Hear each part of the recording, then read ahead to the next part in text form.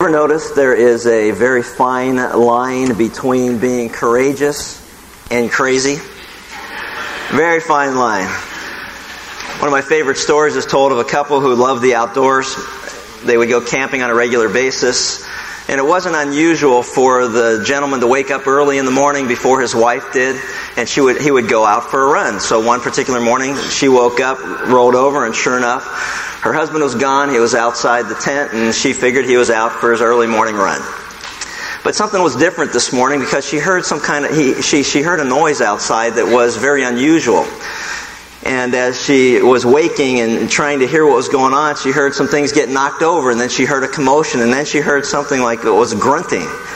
And she peeked outside the tent, and she saw her husband being pursued by a large grizzly bear. And he was running around the camp or the picnic table that they had set up. And the bear was in hot pursuit, and he was running as fast as he could. And his wife looked out just as the bear was about ready to jump on his back, and she yelled, "Watch out!" And her husband, in all the confidence in the world, looked over and said, "Don't worry, honey, I'm one lap up on him." Courageous or crazy? You know, a lot of times it depends on the person looking at it, whether someone's courageous or crazy. And it reminded me of the account that we're going to read this morning in Acts chapter 21. If you've got your Bibles, turn with me to Acts chapter 21, and we'll start with verse 1. And I'll explain what I'm thinking when it comes to the confusion often in life as to whether a person is crazy or courageous. In Acts chapter 21, starting with verse 1, we read these words. It says, "And when it came about that we had parted from them and had set sail, we ran a straight course to Kos, and the next day to Rhodes, and from there to Patara. And having found a ship crossing over to Phoenicia, we went aboard and set sail. When we had come in sight of Cyprus, leaving it on the left, we kept sailing to Syria and landed at Tyre, for there the ship was to unload its cargo. And after looking up the disciples, we stayed there 7 days, and they kept telling Paul through the Spirit not to set foot in Jerusalem. When it came about that our days there were ended, we departed and started on our journey, while they all, with wives and children, escorted us until we were out of the city. And after kneeling down on the beach and praying, we said farewell to one another. Then we went on board the ship again and then returned home.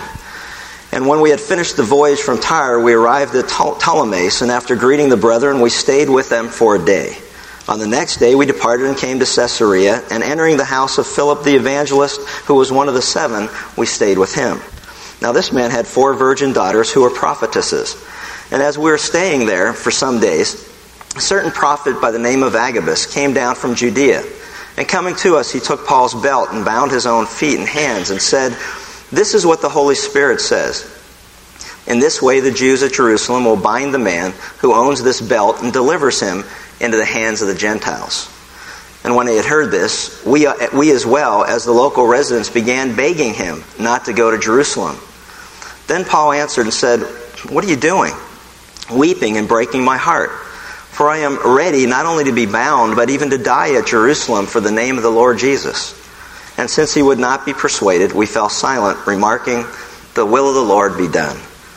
And after these days we got ready and started on our way to Jerusalem, and some of the disciples from Caesarea also came with us, taking us with Manason of Cyprus, a disciple of long standing, with whom we were to lodge. Throughout the history of the world, there have been many men and women who at the time of their actions were considered crazy by others. But in hindsight, the 20/20 lens of hindsight, were looked back at those actions and were deemed to be courageous and not crazy. At the time they were crazy, but hindsight proved that they were very courageous people. One such man was Martin Luther, who on April 16th, 1521, entered the city of Worms and was greeted by over 2,000 folks who came to hear him defend himself against the accusations that he was a heretic, and what he was teaching was contrary to that of what was being taught at the time. Many of his friends warned him not to go, for his life was in great danger. And it was to his best friend and confidant, George Spalatin, that Luther wrote these words. He said, "I shall go to Worms, though there are as many devils as tiles on the roofs." On April 18th, 1521, They had to get a hall that was big enough to accommodate the number of people who came to listen to his defense. In fact, there were so many people there that no one sat down except the emperor himself to hear what he had to say. And in that particular meeting, this was the dialogue that took place between Martin Luther, the Augustine monk, and a gentleman by the name of Johann Eck, who was the Archbishop of Tyre. And here's Eck's words to Martin Luther. He said, "Martin, how can you assume that you are the only one to understand the sense of Scripture? Would you put your judgment above that of so many famous men and claim that you know more than all of they? You have no right to call into question the most holy Orthodox faith instituted by Christ, the perfect lawgiver, proclaimed throughout the world by the apostles, sealed by the blood of the martyrs, and confirmed by the sacred councils, defined by the church in which we all, our fathers, believed until death, and gave to us as an inheritance, and which now we are forbidden by the Pope and the Emperor to discuss, lest there be no end of the debate. I ask you, Martin, answer candidly and without horns, do you or do you not repudiate your books and the errors which they contain?" Martin Luther's thought, looked at him and said, "Since your majesty and your lordship desire a simple reply, I will answer without horns and without teeth. Unless I am convicted by Scripture and plain reason, I do not accept the authority of popes and councils, for they have contradicted each other. My conscience is captive to the Word of God. I cannot and will not recount anything. For to go against conscience is neither right nor safe. God help me. Amen."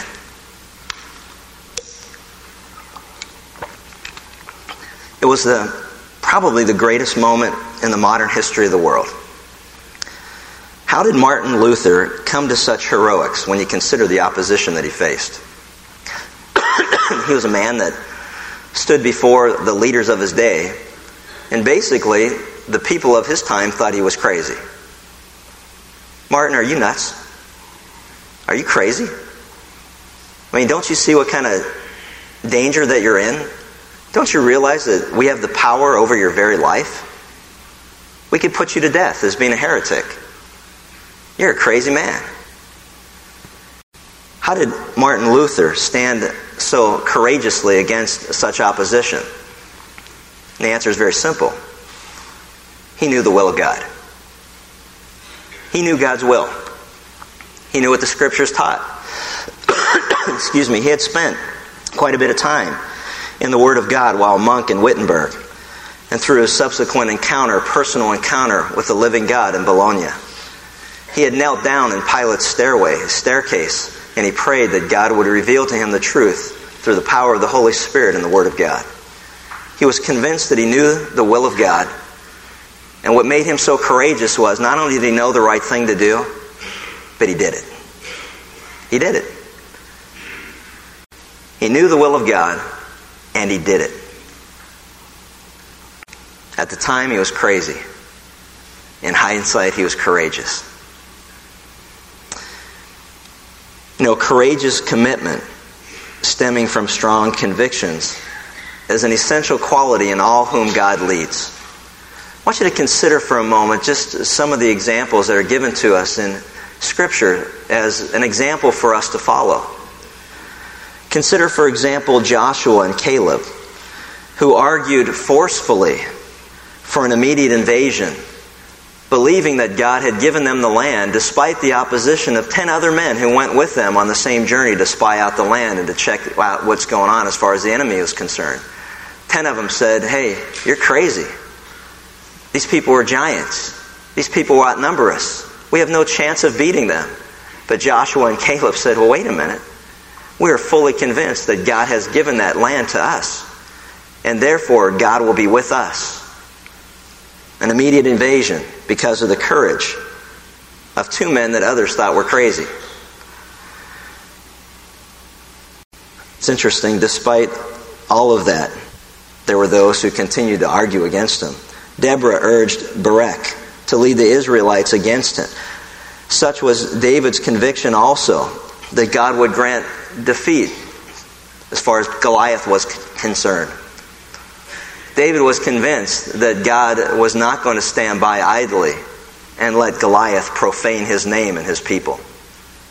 And all the rest of the nation stood by and cowered in the sight of Goliath, but David did not. Shadrach, Meshach, and Abednego were brought before Nebuchadnezzar and the idol that he had fashioned in his own image, and told the people if they didn't worship it, that they'd be thrown into a fiery furnace. See, they were so convinced it was God's will not to worship any idols made by the hands of man, but to worship the one true God, and were willing to act upon it, even if it meant being thrown into the fiery furnace. Their answer to Nebuchadnezzar when he said, well, can your God protect you from this? Their answer was simple. Sure he can. But if he decides not to, we're still not going to worship your idol. So convinced that what they believed was accurate, that they had the courage to live out their convictions. And then Daniel, thinking of Shadrach, Meshach, and Abednego, Daniel did the same thing. He continued to worship and pray at the time that he had established in his own personal relationship with God, even though the king's edict was that anybody who was found praying to anybody else or any other god would be put to death. And they knew exactly what time to find him and where he would be and what position he would be in, kneeling before his God. And he knew that he would be thrown into a den of lions if he did not stop doing that. But he was so convinced it was God's will to worship God that he was willing to be thrown into a den of lions rather than to give in.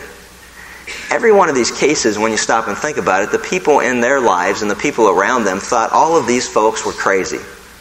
Crazy. But the Word of God records that they were courageous men and women. Read Hebrews chapter 11 and the courage of the men and women that are listed there. Every one of them at their time, the people around them thought they were crazy. But it turned out that they lived courageously, for they walked by faith and not by sight, trusting the Word of God, knowing as God revealed His will that it was clear to them and convinced. They were convinced that now that they knew it, they would have to then live it. See, Acts 21 shows us that the Apostle Paul stood in the same line as those saints who held such strong convictions. He was a man who knew and then did the will of God. A man many thought to be crazy at the time, but truly courageous in hindsight. And it's from this passage that we're going to learn 4 aspects of living courageously for the Lord's sake. And the first thing that we're going to take a look at is that to live courageously for the Lord's sake, if you look back at verses 1 through 3, the courageous person always has a clear understanding of his or her purpose. You can't live out your convictions if you're not convinced that your convictions are right. You got to understand your purpose. You got to understand the reason behind it. Because I'll guarantee you that as soon as opposition comes up and you don't know your purpose and you don't know your mission and you don't know God's plan and His purpose and His will, you'll always back down. But when you know the will of God and you understand the purpose of God or the plan of God and you know how you fit into that plan and purpose, when you understand that, it's the beginning of living a courageous life for the Lord's sake. In verses 1 through 3, we see that Paul was a man who knew and did God's will. There was no doubt in his mind that he was to go to Jerusalem. This is what this is all about.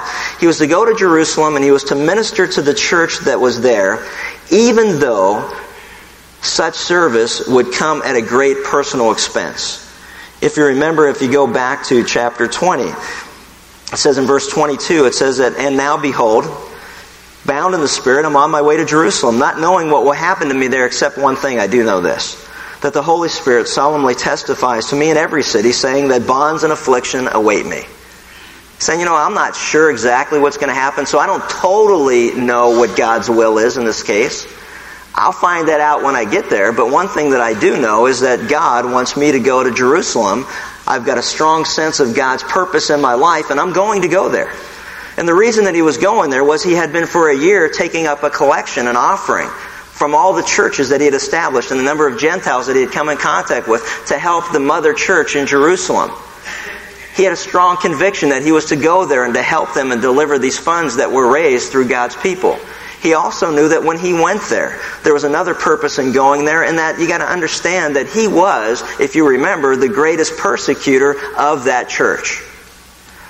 One thing that we all need to understand is a person who genuinely is born again, who comes to the faith in Jesus Christ as their Lord and their Savior, and comes into a new relationship where they're born again, they're new creatures, old things pass away, all things become new, one of the things that you'll find is that from a scriptural, biblical standpoint, there'll be evidence. And the evidence is objective. For example, in Luke chapter 19, Zacchaeus said, as he had come to faith in Jesus Christ as his Savior, he said, Lord, if I've defrauded anybody, if I've cheated, and it wasn't if I have because I'm not sure I did. He's saying if and since it's so.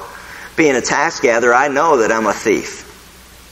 And since I've stolen money from people, I am going to go to them and give them back 4 times what I have taken. I will make right which I have done wrong. I've got to believe there was a sense in Paul's life where he knew he was one of the greatest persecutors of that church, and that he personally was involved in tearing it apart. He personally was in hearty approval of the murder of Stephen, the first Christian martyr. And he was going to go back to that church and take them money, and not only to take it as an offering from all the churches, but as his own offer of humility. And you know what? I'm sorry too for what I did to you. And I want this to be a sign or a token of that restitution in my heart. See, there's always objective evidence. And he was convinced that it was God's will for him to go back to take the funds that he had raised, to go back and to make right the wrong that he was involved in, and to go back and to build up the church that was there in the midst of persecution and let them know what God was doing throughout the world. He was convinced that was God's purpose for his life. And because of that, he was able to live out those convictions. Think for a moment about the examples that I gave you a second ago. Conviction presupposes a clear purpose. Joshua and Caleb had to be first convinced that God had already promised them the land before they would say, hey, let's go after him, even though they outnumber us 10-1 or whatever. It doesn't really matter. We're convinced that God said what he said, and we're going to act upon his word. David, convinced that God wanted him to worship him and praise him as the only God, the true God, the creator of the universe, the one who deserves all of our praise and all of our worship, and it should be glorified in our lives. And when man's laws interrupt God's specifically instructed will, it is God's will that we must do rather than obey man. We obey God rather than man. So Daniel first had to be convinced that God's will was for him to worship him, and now that he was also convinced that if it meant that he would die for doing so, that too was the will of God. The same with Daniel, Shadrach, Meshach, and Abednego. If it was God's will that they died for being obedient, so be it. That is the will of God. Paul was convinced God led him to minister to the church in Jerusalem, and he would do that. Paul set about to do what he said that he was going to do. And I like the action words that we see here. Notice it says that, hey, when it came about, we had parted. They were torn away from the group that was there. They parted. And they set sail. They ran a straight course. They kept sailing. You know, there's action that's involved. So many times I hear believers who say they know the will of God, but they never act upon it. Jesus often said, don't just be hearers of my words, but do it. Live it. Every one of us know when we're dealing with one another in our relationships, the easiest thing to say is, I'm sorry. The easiest thing to say is, I love you. The easiest thing to say is, blah, blah, blah, blah, blah. Whatever. Those are easy things to say. Demonstrate it with our actions, and then our words become much more credible. That's why they challenged Jesus. What's easier to do? Say your sins are forgiven, or tell this guy to take up his pallet and walk who's never walked. He said, in order that you may know that I can do both. Walk, and now your sins are forgiven. Okay, what's the deal? His lips and his life were in unison. They were in harmony. There was no contradiction. Paul knew the will of God, and he set out to do it and accomplish it. And as you look at the map that he has, you'll notice basically what he's done is he's leaving from Miletus, and he's going to follow, if you can see that. It's kind of tough. And then, for those who can't really see the overhead really well, I would encourage you to move up sometime. There's actually seats down front. I get like little notes like, I can't see from the back. What do you want me to do? Come and sit next to you? I mean, I understand that, there's some problems sometimes there, but, you might want to take some action yourself. But, But this is where he started. He started in Miletus. You see that. He goes to Cos first, which is the first stop. Then he goes to Rhodes. And then he goes over to Patara. And then he goes down to Tyre, which is this city right here. Ultimately, he'll end up in Jerusalem. And the thing that I like about looking at maps and understanding what's going on, because oftentimes we read words in the Bible and we don't really understand that there's actually, a real place, real time, real people that are doing these things that have been recorded for us. He set sail. We went on a straight course. He kept sailing. He took action and he was determined to accomplish and reach his goal. One of the things I love about the writings of the Apostle Paul is that you'll notice that he had a certain sense of determination. He knew what God had called him to do. He knew the message that God had entrusted him to share, and he was going to be determined to do that which God had told him and entrusted him to do. And nothing was going to stop him. I fought the good fight. I finished the course. I've kept the faith. The writer of Hebrews says, run with endurance the race that's set before you, fixing your eyes on Jesus, the author and perfecter of your faith. What they're saying, all of those verses encourage me, hey, know what God wants you to do and be determined to do it. Know the will of God and then act upon it and get it done. Nothing was going to stop him, as we'll see in this particular passage. Question I have for you in a personal application. Are you wrestling with a crucial decision in your own life? Are you wrestling with a tough choice? This story gives insights in how not to be derailed or sidetracked in following God's direction for your life. This wasn't a Princess Cruise tour itinerary, by the way. And we'll be getting off in Patara, and there's some great leather goods you'll find there. It wasn't that at all. And so we need to understand that there was a lot of effort involved in being obedient. There was a price that was paid involved in being obedient. This wasn't smooth sailing. He set about the sail, straight course, kept going, but this was not an easy journey, as we'll see in a second. Because what will happen is this. When you understand God's purpose and you're determined to accomplish it for the Lord's sake, I will guarantee you that you will run across some potential obstacles. And that's exactly what we find in this particular passage. There's going to be some potential obstacles. Now, what I would ask, if it's okay if you do this, you might want to turn the lights back up again, because I don't want anybody getting too terribly comfortable in the dark. And so the potential obstacles were laid out before us. Notice in verses 4 through 6 back at chapter 21. It says, after looking up the disciples, it says, we stayed there 7 days, and they kept telling Paul through the Spirit not to set foot in Jerusalem. Notice that. When we came in sight of Cyprus, it was off to the left. They got to Tyre. From there, the ship was to unload its cargo. And so, after looking up the disciples, they have a stop on the journey. And he wanted to redeem the time wisely, take advantage of the fact, hey, we got a week before the next ship sails to where we want to go. And so the most natural thing for Paul to do was, having already endured a routine journey up to this point and time-consuming stops along the way, when he got there, he looked for believers that lived in that particular area. He went out and sought them out. Wasn't sure where he'd find them. Started to ask around, hey, do you know anybody who's come to faith in the Lord Jesus Christ? Do you know where they meet? Do you know who they are? Do you know where they live? And sought them out. And wanted to spend some time with them. And during the course of those 7 days, knowing Paul, I'm sure he taught them God's truth. Knowing Paul, I'm sure that he built them up, encouraged them in the faith and their walk with the Lord. Consider how to stimulate one another, love and good deeds, not forsaking our own assembly together. Got together and, said, hey, what's going on? How you doing? What can I pray for you? What can we pray about? What issues you're dealing with? Hey, what's happening here? And began to teach them biblical truth. He faced serious obstacles, and we notice that from what we see here. Notice in verse 4. It says, I'm sure in their time together, Paul began to say, hey, look, I'm on my way to Jerusalem, and here's why I'm going there. And they said, hey, you know what? Praise the Lord, man. We'll be praying for you. That's great. Follow God's leading in your life, man. You got the convictions, the Lord's leading you. Woohoo! Go do it. Wait a minute. Is that what they said?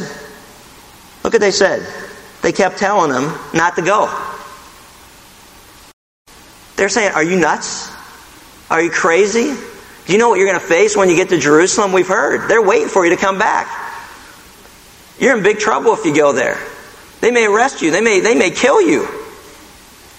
Stay here. We like you. We're not going to do any of that. And notice this. They kept telling him. They kept telling him. They were persistent. No matter how many times he said, no, you don't understand. This is God's will for me in my life to go and to do what I'm about to do. As many times as he told them that truth, that's how many times and more that they said, you're wrong, don't do it. You're crazy. You must be misreading it. Notice how difficult this must be. He's already had a tearful farewell from Ephesus. We saw that. These people embraced him. They hugged him. They wept openly in verse 37 and 38 of chapter 20. They prayed together. He had a great relationship. He ministered there for 3 years. I mean, they were close to one another. He had this tearful farewell. He's gone through this long trip just to get to where he is. And now, just before he's going to arrive at his destination, the people in his life say, you know what? We think you're wrong. You're nuts. Now, and we look at it because the phrase, through the Spirit, kind of throws us off. Well, it's saying through the Spirit. Well, that was God warning Paul not to go. There's safety in a multitude of counselors. Everybody got together and said, hey, we've been praying about this. You know, you've told us this like 3 or 4 days ago. We've been praying about it, talking it over among ourselves. And, well, man, we think you're making a mistake. So this phrase, through the Spirit, kind of throws people off. And was it God telling him not to go? And the answer would be, no, I don't believe that it was. And I'll tell you why that is. Because this wasn't the first place that Paul heard that persecution awaited him. I've already read to you the example in Ephesus where it said, hey, I know this, no matter where I go, God's Spirit's always warning me that I'm going to pay a price for my obedience to the Lord. But the question I have is, what's the option? Think about it. You and I are always going to pay a price for being obedient to God. Well, what's the option? Be disobedient? So he said, no matter where I went, I've heard this everywhere I've gone. This is nothing new that I'm hearing from you, that, that I'm not to go. So he struggles with this, and these people, are sincere, but they're also sincerely wrong. And we know that because later in Jerusalem and later in the book of Acts, we're going to find out that Paul, looking back on this, said that I know that I'm in the will of God. He said, I fought the good fight, I've kept the faith, I've finished the course, I've run the race. He knew that he did exactly what God called him to do. And if this was a time where God was warning him not to do it, then he would have not later been able to say, hey, you know what, I did everything I knew God wanted me to do if there was any contradiction about the direction God was leading. The Spirit of God does not contradict the mind or the will of God, for God is one. So when the Word of God is leading us in a direction and the Spirit of God living within us is saying the same thing, he has to, because that's God. That's who he is. He doesn't contradict himself and he doesn't lie. So it's important that we understand these obstacles that are there. The question you got to ask yourself is this. Why did Paul encounter pressure from his friends to go against what he knew to be God's will? Why did he encounter pressure from his friends to go against what he knew to be God's will? And I want to share this as a principle for each one of us to understand. His friends demonstrated the all too common inclination of being quick to know God's will for someone else. Isn't that amazing how that is? It's always easier to see God's will for someone else. And they were saying, hey, that's not God's will, even though you've become convinced that it's God's will, and even though everything that you're telling us doesn't contradict anything that God has already revealed to us, it's a lot easier for me to see God's will for you in your life. And what I learned from that is this. There are many aspects of God's will that we know with clarity that apply to all believers. What is God's will for mankind? God's will, or his command to all of mankind, is that man repents of sin and turns back to God. What is God's will for mankind? He wills that none should perish, but all come into an everlasting life through Jesus Christ our Lord. That's God's will for all of mankind, and yet man has the freedom to choose. It's God's will that we abstain from sexual immorality. It's God's will that we don't lie, that we don't cheat, that we don't steal, that we honor our mother and our father, that we, that we love the Lord our God with all our heart, mind, soul, and strength, and that we love our neighbor as ourselves. It's God's will that in everything that we give thanks. It's God's will that, and that we pray without ceasing. Those are all things that apply to every believer. That's God's will. And so when we see somebody who is not living according to the revealed will of God, we can, with authority of God, say, it's not God's will for you to be doing that, because God has very clearly revealed that that is wrong. God's will is that you tell the truth and not lie. God's will is that you have sexual relationship within the confines of heterosexual monogamous marriage. It's God's will that that you don't cheat and that you're not lazy and that you work hard for that which you have. All of those things we can say in confidence to those who struggle with understanding, well, what's God's will? That is God's will.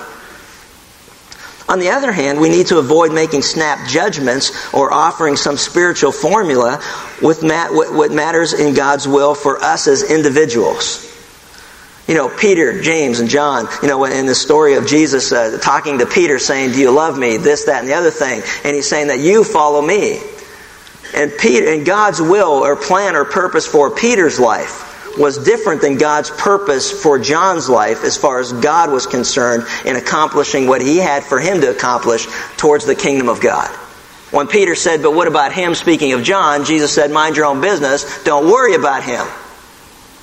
He has a responsibility to know my will and do it. You have a responsibility to know my will and do it. Don't worry about what other people are doing. You follow me. And the call is always the same. You can't come to Christ based on taking up a sampling of what your group believes. Jesus called people out of the crowd and said, you follow me. And he didn't give them time to ask around if it was something that, should I do it or shouldn't I do it? Are you going to go down front? You go down front, I'll go down front. What is that? If you're going to do it, I'll do it. Hey, that's nonsense. If God is moving in your heart and has revealed His will to you, you act on it. Regardless of anybody else. And what Paul's teaching us here is that, no one else wanted him to do it. But he said he knew what he had to do and he was committed to getting it done. This obstacle of resistance Paul experienced had to be rough on him. Think about it. For 7 days he had spent time with these people and he had grown close to them.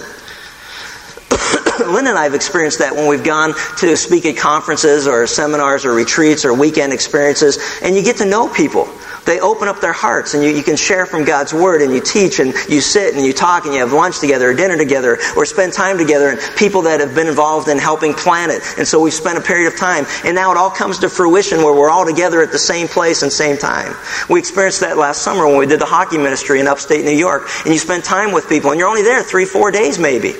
But by the time you're done, you feel like your heart's getting torn out. You're saying goodbye to people that this side of heaven you'll probably never see again. And it's like getting your heart torn out every time that you do it. Now put yourself in Paul's position. His heart is getting torn out everywhere that he goes. He knows what God has called him to do, his purpose in life. He's convinced that that's what he needs to do, and he's set out to do it. He's determined to get it done. And all these people did was make it harder for him to be obedient. They made it tougher on him. Think about how confusing all of this must have been. In verses back in chapter 21, notice it says, we were there 7 days. They kept telling us not to go. But the reality of it is, I know what God's will is. I know what He wants me to do, and I'm set out to do it. It says, when it came about that our days there were ended, we departed and started on our journey, while they all, with wives and children, escorted us until we were out of the city, and kneeling down on the beach and praying, we said goodbye to one another. Then we went on board the ship, and they returned home again. Can you imagine what he was going through? He had become so close to him, and then they brought their wives and their children, and everybody came down to the beach so he could load up on the boat and he could wave goodbye to them. It's like, man, you're killing me here. And at the same time, he's probably going, I'm glad I'm getting away from you people. You have not made it any easier for me to be obedient to God's leading in my life. Because he had already known the third aspect that we're going to look at, and that was this, that there is a price to pay for obedience. There is a payment required. We're not always sure what that payment is, and Paul was very honest about it. The Word of God tells us, hey, I know everywhere I go I'm going to suffer something, but I don't even know what it is. One time he was stoned, left for dead. Another time he was dragged into prison in Philippi and thrown into jail. He didn't do anything wrong. Everywhere that he went, man, stuff happened to him. There's a payment to be paid. And if you look at verse 7, he says, when we had finished the voyage from Tyre, we arrived at Ptolemais. After greeting the brother, we stayed with them for a day. On the next day, we departed, came to Caesarea, entered the house of Philip, the evangelist, who was one of the 7 we were introduced to in Acts chapter 6. Stayed with him. His daughter, he had 4 virgin daughters who were prophetesses. And as we were staying there for some days, a certain prophet named Agabus came down from Judea. Coming to us, he took Paul's belt, bound his own feet and hands, said, "This is what the Holy Spirit says.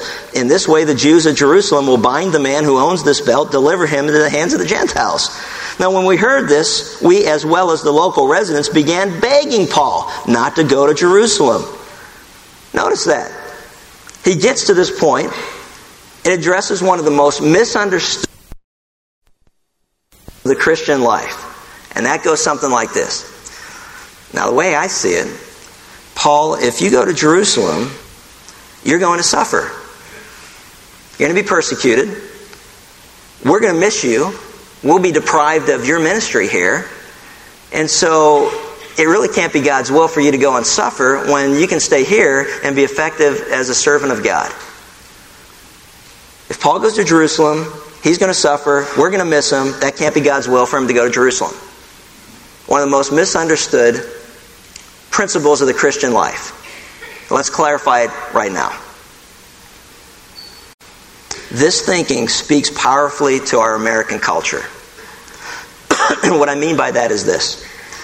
Herbert Hendon says this: "It's no accident that at the present time, the dominant trends in psychoanalysis are the rediscovery of narcissism, basically self. This society is marked by self-interest, egocentrism that increasingly reduces all relations to this one question. What am I going to get out of this? What do I get out of it? What's in it for me? See, God, if I'm going to be obedient to your will, what's in it for me?" That's not anything new. If you remember, Peter asked Jesus the same question. He said, "Hey, we left everything. We left our business, we left our family, we left our friends, we left everything of comfort to follow you. What's in it for us?" Jesus looked at him and said, "Hey, listen, let me tell you something.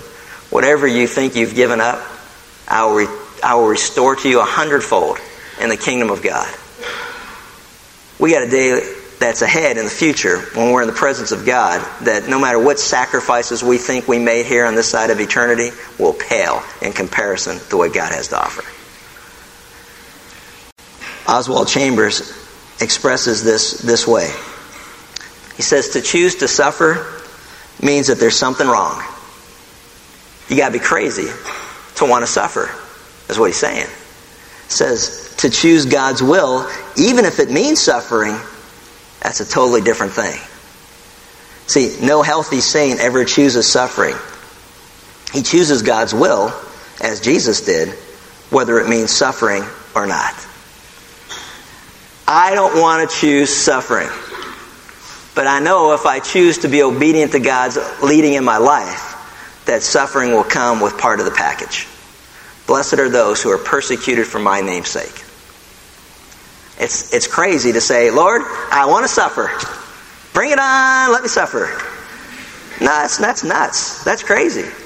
But to say, Lord, I'm committed to do your will, regardless of whatever payment is required of me. See, God has not saved us to be happy. God has saved us to serve Him. See, God has not chosen us to be comfortable. God has chosen us to be obedient. The disciples argued often about which one will be the greatest in the kingdom of God. Jesus looked and said, are you willing to drink of the same cup that I'm going to drink? And they said, oh, sure we are. But they didn't understand when they said it. I want to get personal for a moment and just kind of share with you from our own experience that when you know God's leading in your life, there's really only two options. One is obedience and the other is disobedience. That's all I've broken it down to. I can't see of any others.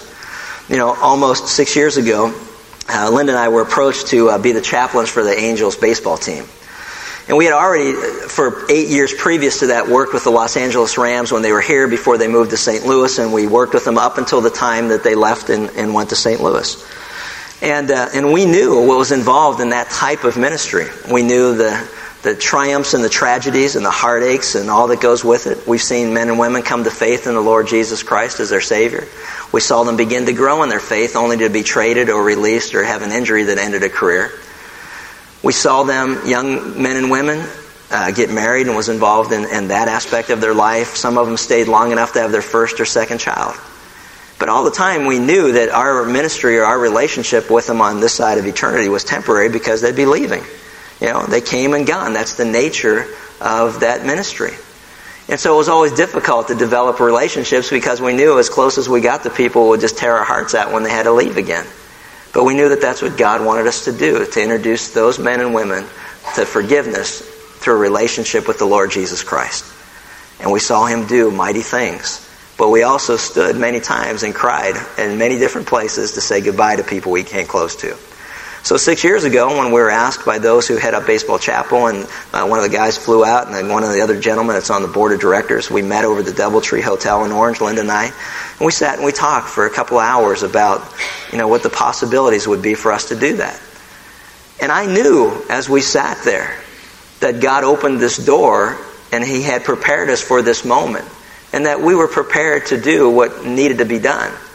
But I looked at Linda, and I'll never forget the look on her face as she looked at me. And I said, "Are you ready to go through all that again?" And she just smiled and she just nodded her head yes. It's like, what's your choice? What's your option? To say no because you want your life to be more comfortable? Or to say, Lord, no matter what the price is that we have to pay, it's nothing compared to the price that the Lord Jesus Christ paid on the cross. See, we've been bought with a price. The precious blood of Christ upon the cross. We owe Him everything.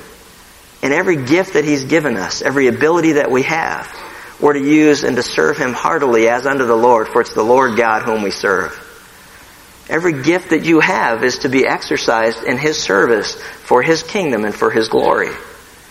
And as difficult as all this is, there's not an option available other than disobedience. And there's nothing easy about any of this. 13 Sundays a year over the course of a season, we do chapel. 13 Sundays a year, I do the angels and I do a visiting team. For the last 6 years, that's been the routine. Now this year, I've asked the same question and working with the Ducks hockey team, and we're doing that. 13 Wednesdays, Wednesday mornings, we meet and have Bible study. And that doesn't include other Bible studies during the course of the week that we'd have, or other Bible studies that Linda's involved with the women. It doesn't include any of that. For 18 years, I've taught here. We've ministered here. 18 years, 48 weeks out of the year. I don't know, that's 800 and some times that, I've stood before people and shared, hopefully, truthfully, honestly, the full counsel of the Word of God. And let me tell you something. There's a price to pay for obedience. While a lot of you take every other weekend off or weekends off or go on vacations or do the things that you do, we're committed to be here for the other people that are here. There are a lot of times we could have gone on vacation. A lot of times we could just go away for the weekend. There are a lot of sacrifices that have to be made. And you know what? And I have never, and those of you who've been here have never heard me talk about any of this. But it's important in light of what we're discussing from a context. And that is, you know what? There's always a price to pay for obedience. God has not saved us to be comfortable, but He has called us and gifted us to serve Him and bring glory to Him. You've got to ask yourself the question, do you know God's will in your life? Are you doing it? Are you faithful to do it? Being obedient is often not convenient nor comfortable. And some of you know how difficult, because I see some faces of some people that know because they've been there with us. They know how difficult it can be to be faithful in your service to the Lord in a world that is at enmity with God. People that hate God, hate the Word of God, and hate your very presence in their sight. But to be faithful and show up and do what God's called you to do. See, I know I can relate to Paul because I know that he knew what God wanted him to do, and nothing and nobody was going to stop him because he lived to please an audience of one, the Lord Jesus Christ. You and I need to live to please an audience of one, and stop worrying about what other people around us think. But when you know God's will for your life, do it. Payment required. Now turn with me for a second. We got a minute to look at this. Matthew chapter 16 kind of puts this all together. And it came to mind as I was studying this passage, because in Matthew chapter 16, you're going to see that, the Lord Jesus Christ knew the will of God, the will of the Father. He came straight from heaven to earth to go straight from earth to the cross. And in Matthew chapter 16, the Bible tells us He came to seek, in Luke 6:19, He came to seek and to save that which was lost. That He would not be deterred, nor would He allow obstacles to prevent Him from going to Jerusalem and be handed over to the enemy and to be put on a cross and die for our sake. Knowing 3 days later He would be raised from the dead. He knew God's purpose in His life. He was fully convinced of the will of God. The will of the Father was for Him to come and to shed His blood on our behalf. Now, if you notice this in Matthew 16 and verse 21, Jesus began to tell His disciples that was God's purpose and God's plan. It says, from that time, Jesus Christ began to show His disciples He must go to Jerusalem and suffer many things from the elders and chief priests and scribes and be killed and be raised up on the third day. He knew the will of God. He knew the plan of God. He knew the direction of God. He knew, and He said, hey, I just want to warn you ahead of time. I'm going in Jerusalem. I'm going to be arrested. I'm going to be offered up. I'm going to die on the cross, but I will rise 3 days later. So you know what? Don't worry about it when it all happens, because God is totally in control. But now notice this. Peter took Jesus aside and began to rebuke Him, saying, God forbid it, Lord. This shall never happen to you. Why didn't Peter want it to happen to Jesus? He thought he had his best interest at heart. But he didn't have Jesus' interest at heart. He didn't have the will of God at heart. He had his own personal agenda at heart. And his personal agenda was, you're going to establish your kingdom now. Haven't you heard us arguing all the time about which one of us would sit at your right or your left? We've already got it all planned out. If we have to, it'll be best 2 out of 3. We're going to arm wrestle, but we're going to work it out. One will be at your right, one will be at your left. But this is our plan for you. That's where all of us mess up. We all have plans for God. But God says, no, let me get this. Let me remind you. I made. I made you. I am the potter. You are the clay. You ever see a lump of clay sit in the desk before somebody actually makes it into something, or whatever they put it on, easel, whatever, countertop, whatever? You ever see a piece of, a lump of clay? You can see, it's not a Sports Illustration. I'm struggling. But if you ever saw a lump of clay sit there, have you ever heard a clay say, I'm thinking about being a vase. Please don't make me an ashtray. I mean, it just doesn't happen. You don't see that. It doesn't happen. It's like, and I'd like to be a vase because that's more expensive than a vase. Maybe I'll go to a nicer house. That doesn't do that. The clay doesn't tell the potter what it wants to be. The potter says, I've made you, I've created you, I've fashioned you, I've given you life in Jesus Christ, and I've gifted you. Now use those gifts for me.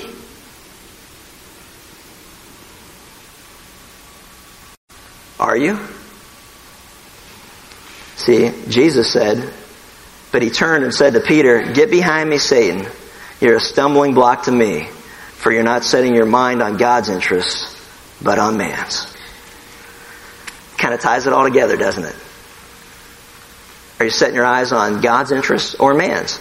See, because look at the response that Paul had.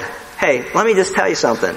I am willing to be bound, and I am ready to even die if that is God's will. But I am going to Jerusalem. Now notice when you get back to Acts chapter 21, it says that, man, you know what?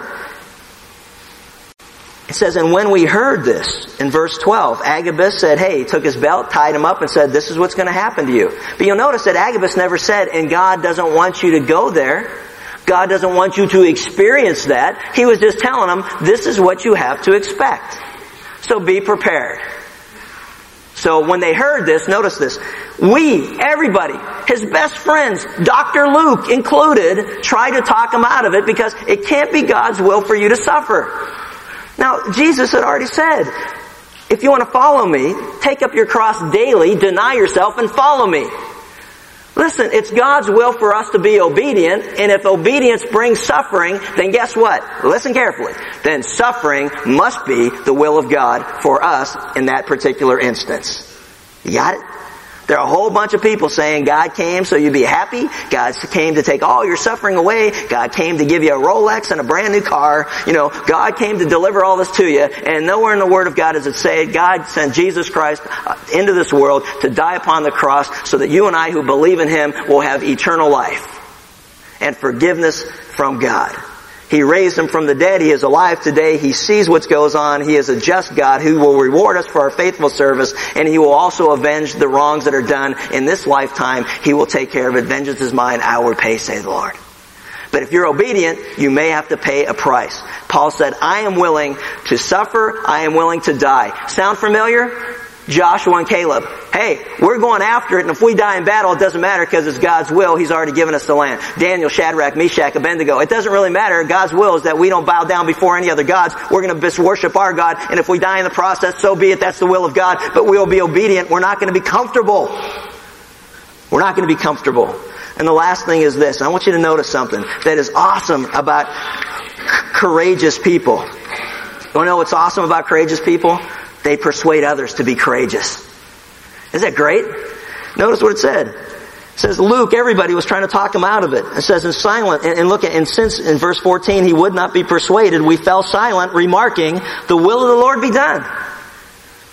The guy knew God's purpose in his life, and they finally all got to the point of saying, man, we can't change this guy's mind, so God's will be done. Man, this is exciting stuff. They went from trying to talk him out of it to be so excited about the fact that God's will was going to be done. This man was obedient to the Lord, and they now wanted to be a part in helping him to accomplish his purposes.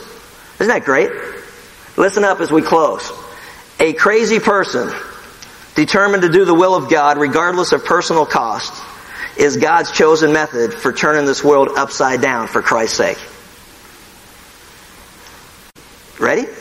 A crazy person determined to do the will of God is God's chosen method for turning this world upside down for Christ's sake. Courage is contagious. Let me read you a story of the Civil War. It was the Battle of Antietam. One of the bloodiest days in military history. On a September day, 1862, nearly 6,000 Union and Confederate soldiers were killed, 17,000 others wounded. To put it in perspective, the casualties at Antietam numbered 4 times the total suffered by American soldiers at the Normandy beaches on June 6, 1944. More than twice as many Americans lost their lives in one day at Sharpsburg as fell in combat in the War of 1812, the Mexican War, and the Spanish-American War combined. Some of the fiercest fighting on that awful day took place in part of a battlefield known as the Cornfield. Some Union soldiers, their ranks decimated by heavy Confederate fire, fled toward the rear in wild panic, only to be stopped by the contagious courage of one man. Here's the description. The Pennsylvanians broke and ran again, to be stopped incomprehensibly a few yards in the rear by a boyish private who stood on a little hill and kept swinging his hat shouting, "Rally, boys, rally!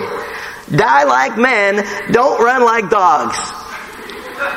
They all turned around and were running, and this little guy was standing there with the hat going, "Rally, boys, rally! Die like men, don't live like dogs." I said, awesome. You know what happened? They all turned around, and they continued to fight side by side. And it was one of the turning points of the Civil War. A boy embarrassed men. A boy, a shepherd boy by the name of David, embarrassed soldiers because he was sold out to obey God's will for his life than he was to be comfortable or worry about the price that he'd have to pay. A little boy. Rally, man, rally. Woohoo! Turn around, because you ain't going to see no battle like this ever again. You might die, but at least you'll die like men rather than live like dogs. See, notice this. It says they got ready and they started on. Rally, men, rally. Do the will of God in your life. Live like men. And I live like men and women of God, rather than die like those who have never experienced what it's like to walk in the will of God and to pay the price for obedience. It's awesome. In closing, I want to throw some things out you to consider. Because this whole idea of considering God's will or seeking God's will can get confusing at times. Let me just give you some practical suggestions. Number one, as you consider the word of God, the will of God in your life, always seek good advisors. What I would say, godly counselors. There is safety in a multitude of godly counselors. Don't jump to conclusions. Don't react too quickly. Consider, seek wise counsel. Now, what goes hand in hand with that is this. That counsel should come from the Word of God. God's will in many cases is very clear. There's no sense praying about it. There's no sense asking anybody else about it. What do you think I should do? It doesn't matter. It's what God's already revealed and what He said. It's case closed. It's done. He's not changing it for you. So go to the Word of God, and whatever God's will is, He will reveal it very clearly. I'll give you an example of a woman who was asked to marry a gentleman. She wasn't really sure if that was what God's will was for her life. She took a week off of work, she took her Bible, and she spent a week searching scriptures, praying and seeking God's direction. Because she knew if anyone lacked wisdom, they would ask of God, and God would give generously and above reproach.